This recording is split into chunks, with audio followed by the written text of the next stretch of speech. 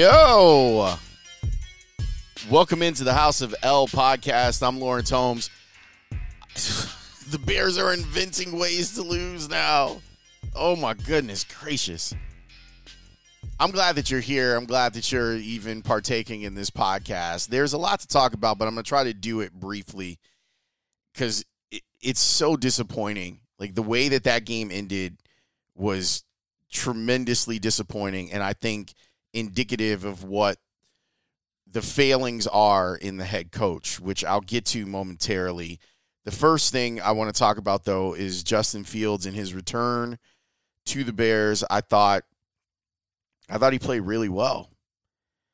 It's funny, he actually played better than I expected him to play. Now, I know that realistically we are talking about two good performances and one bad one from Fields coming into this game. If you take Denver, Washington, and then the first half against Minnesota where he was trash. This game, he was dynamic, and you saw all of the things that he can do. He rushed for 104 yards, which is banana pants. He threw for another 169. I think that's about where – I think like that's the type of production, give or take 20 yards on either side. I think that's where you can win if you decide to do some of this stuff. He ended up with a passer rating of 105.2.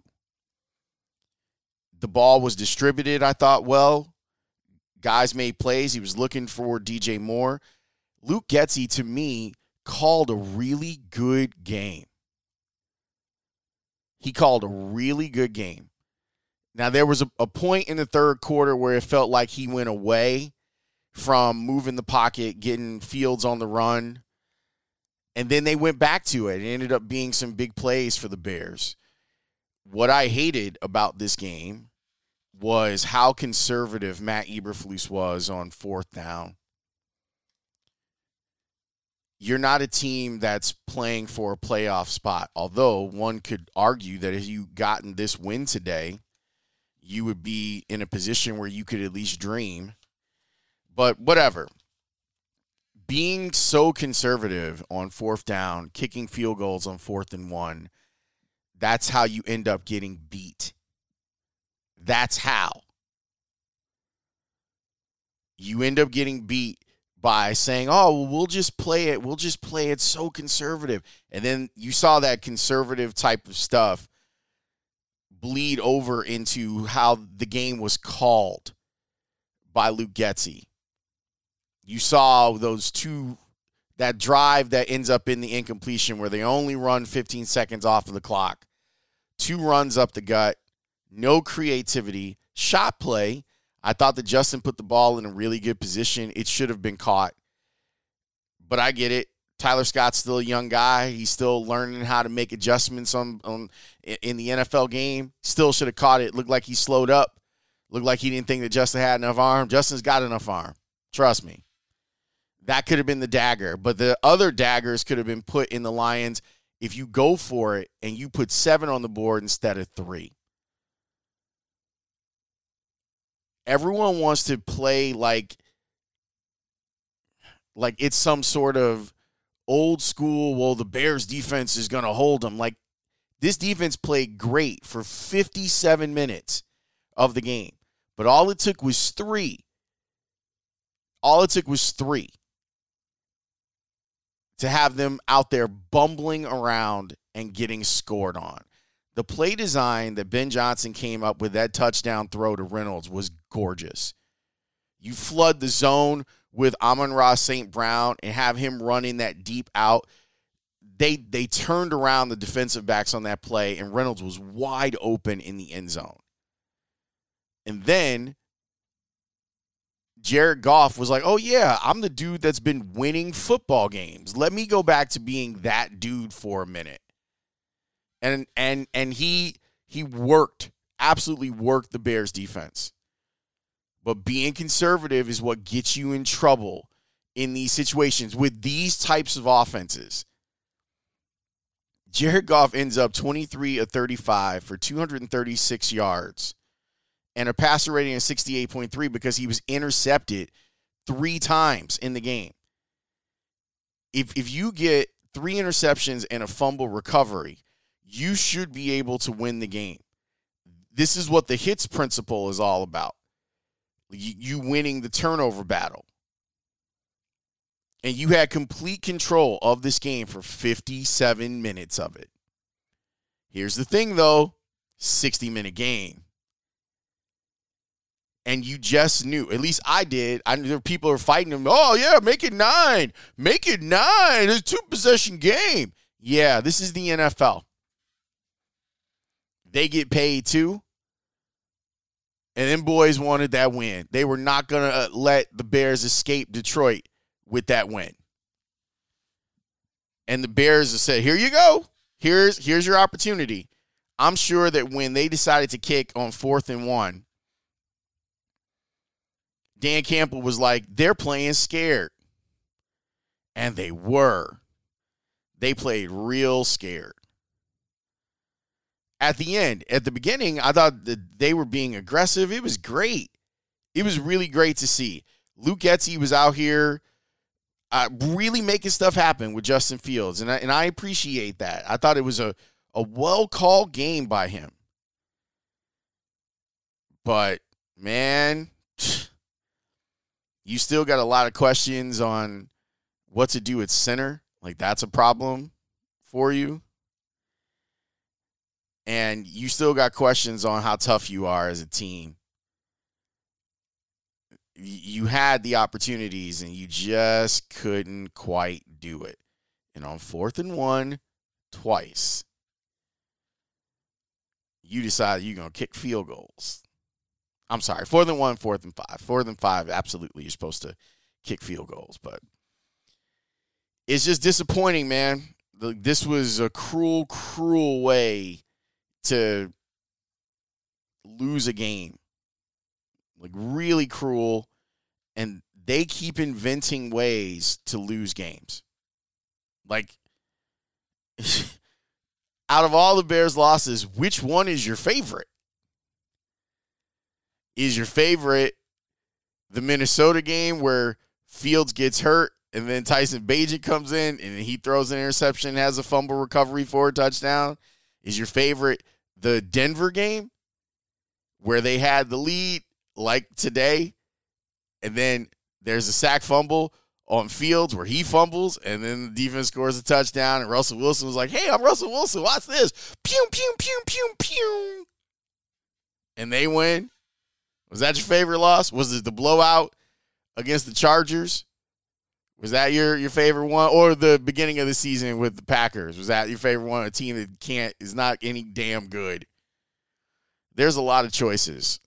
Let me speak on Fields. We'll do that after a quick timeout. All right. Man, I swear there are days when you watch Justin Fields play where you can really just see the future and you can see what he's capable of doing. And I'm glad that we got a chance to see him do all the stuff. Even if you lost the game, it was a good thing, because if you were a Justin Fields hater, you didn't have a lot to talk about in this game. The man did everything. He even did the bachata at one point. The man did everything in this game. He didn't close, so I guess maybe he didn't do everything. But all of the skills that you've come to look at and love and say, man, I see it, with Justin Fields were on display. He ran the ball well. You know what I loved about Justin Fields' performance? I thought that he was very good at protecting himself in this game. Very good at it. He slid when he was supposed to slide. He wasn't out there like, well, let me go get these extra 4 yards. He's like, oh, I got 9. Let me slide. We'll live to fight another play. I do think that there's something to learn from that. And I think that he should learn, that he has learned from it. And I appreciate him going into this game, and whether it's to protect his hand or it's just something that he picked up while he was on the bench and trying to find himself, I'm appreciative of that. I said it before and I'll say it again. even if you are someone that doesn't like Justin Fields, you should want Justin Fields to play well. You should want him to play well because either he's the guy and they're going to make a determination on that, and maybe they don't like. It's funny that Ian Rappaport report today where he's talking about these 7 games and whether the Bears will like him more than the guys in the draft. I thought that was some really interesting reporting by Ian Rappaport because it makes it more – I've never felt like they've really – Poles has wanted to embrace Justin Fields as a starter in this game, on this team.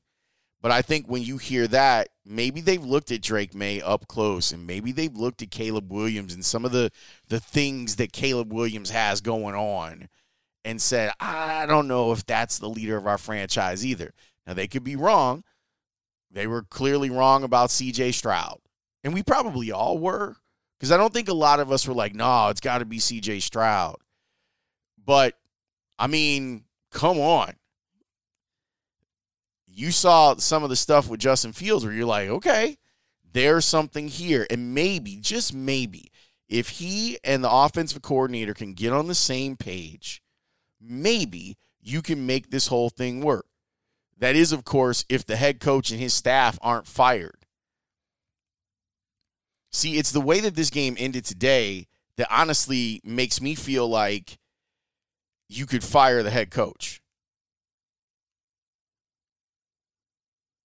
So, I don't know, man.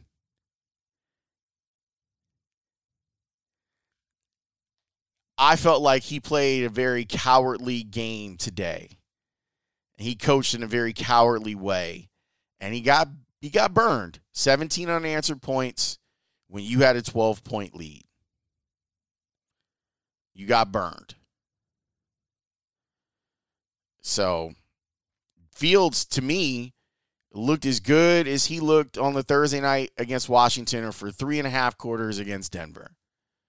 Everything was clicking. Everything made sense. They had the run game behind it. They did a good job with the run game. And him being a part of the run game, to me, is significant too. That's one of the things that you were missing over the last couple of weeks. Making him a weapon in the run game. The Bears ended up averaging 4 yards a carry because Justin Fields was on the field. D'Onta Foreman got hurt in this one. He looked bad. Like, even before the ankle thing, it looked like he had been dealing with a back and all sorts of other stuff.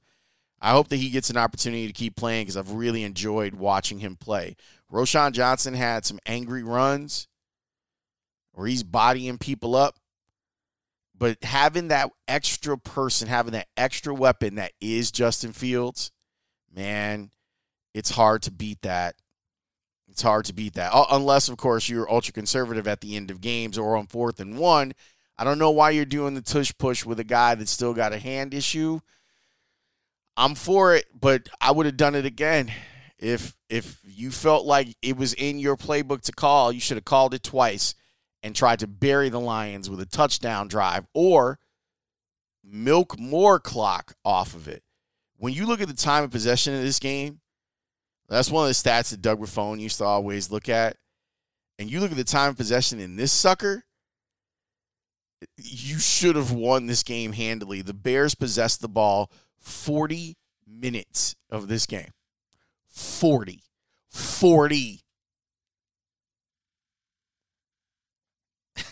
And they still lost, man. Matt Eberflus has not beaten an NFC North opponent.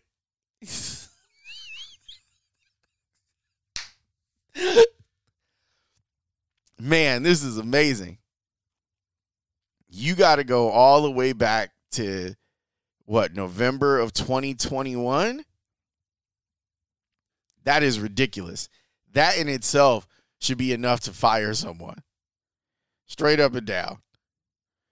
I'm not going to belabor the point, man, because you saw it. You saw what happened. It was a mess. It was a mess. It was comical. Like, the way they're losing games is comical right now. And the Bears, man, these are hard times for the beloved. That's a short flight back from Detroit. You usually get back before you left because of the time change, but I can't believe that people are going to be happy. I do think that if you're Luke Getsy, you saw some stuff today that you could continue to do. And if you keep growing with the quarterback and grow the man, growing the quarterback, I think that bodes well for you. To me, that's the best way to salvage your career as a play caller and offensive coordinator. On the defensive side, that's another thing. Real quick before we get out of here. I love Jalen Johnson. I want him to get paid. You could have kind of sealed the game with a pick six, and you missed it. And then you ended up getting beat late, his own coverage, but you still ended up getting turned around, not knowing where the ball was. Those are those plays where you want guys that talk big, and he's deserved to talk big. He's a great player. But when you talk big, you got to play big too. And there was an opportunity for you to make a real change in this game, and you didn't.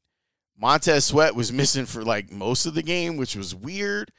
I'm looking forward to hearing what they say about that, because it was almost like he was on a snap count this week.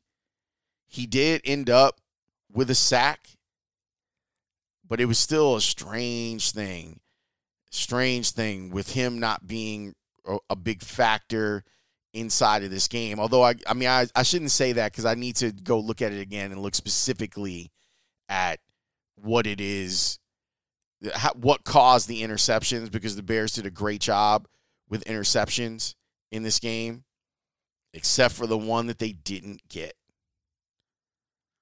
Javon Dexter played great in this game too. He was terrific. I can't wait to talk to Big Ann about that, because that's a player that I've been wondering about. Maybe he's starting to get his sea legs. Who knows? But this Bears team loses again. They love it. They love to be creative with the losses.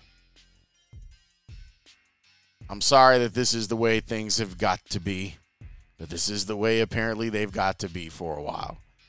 Dan and I will break it all down for you. I appreciate you listening to House of L. It's very nice of you. Tell a friend, rate us, give us 5 stars. You can also email the podcast at houseoflpodcast@gmail.com. I'll talk to you next time. Peace.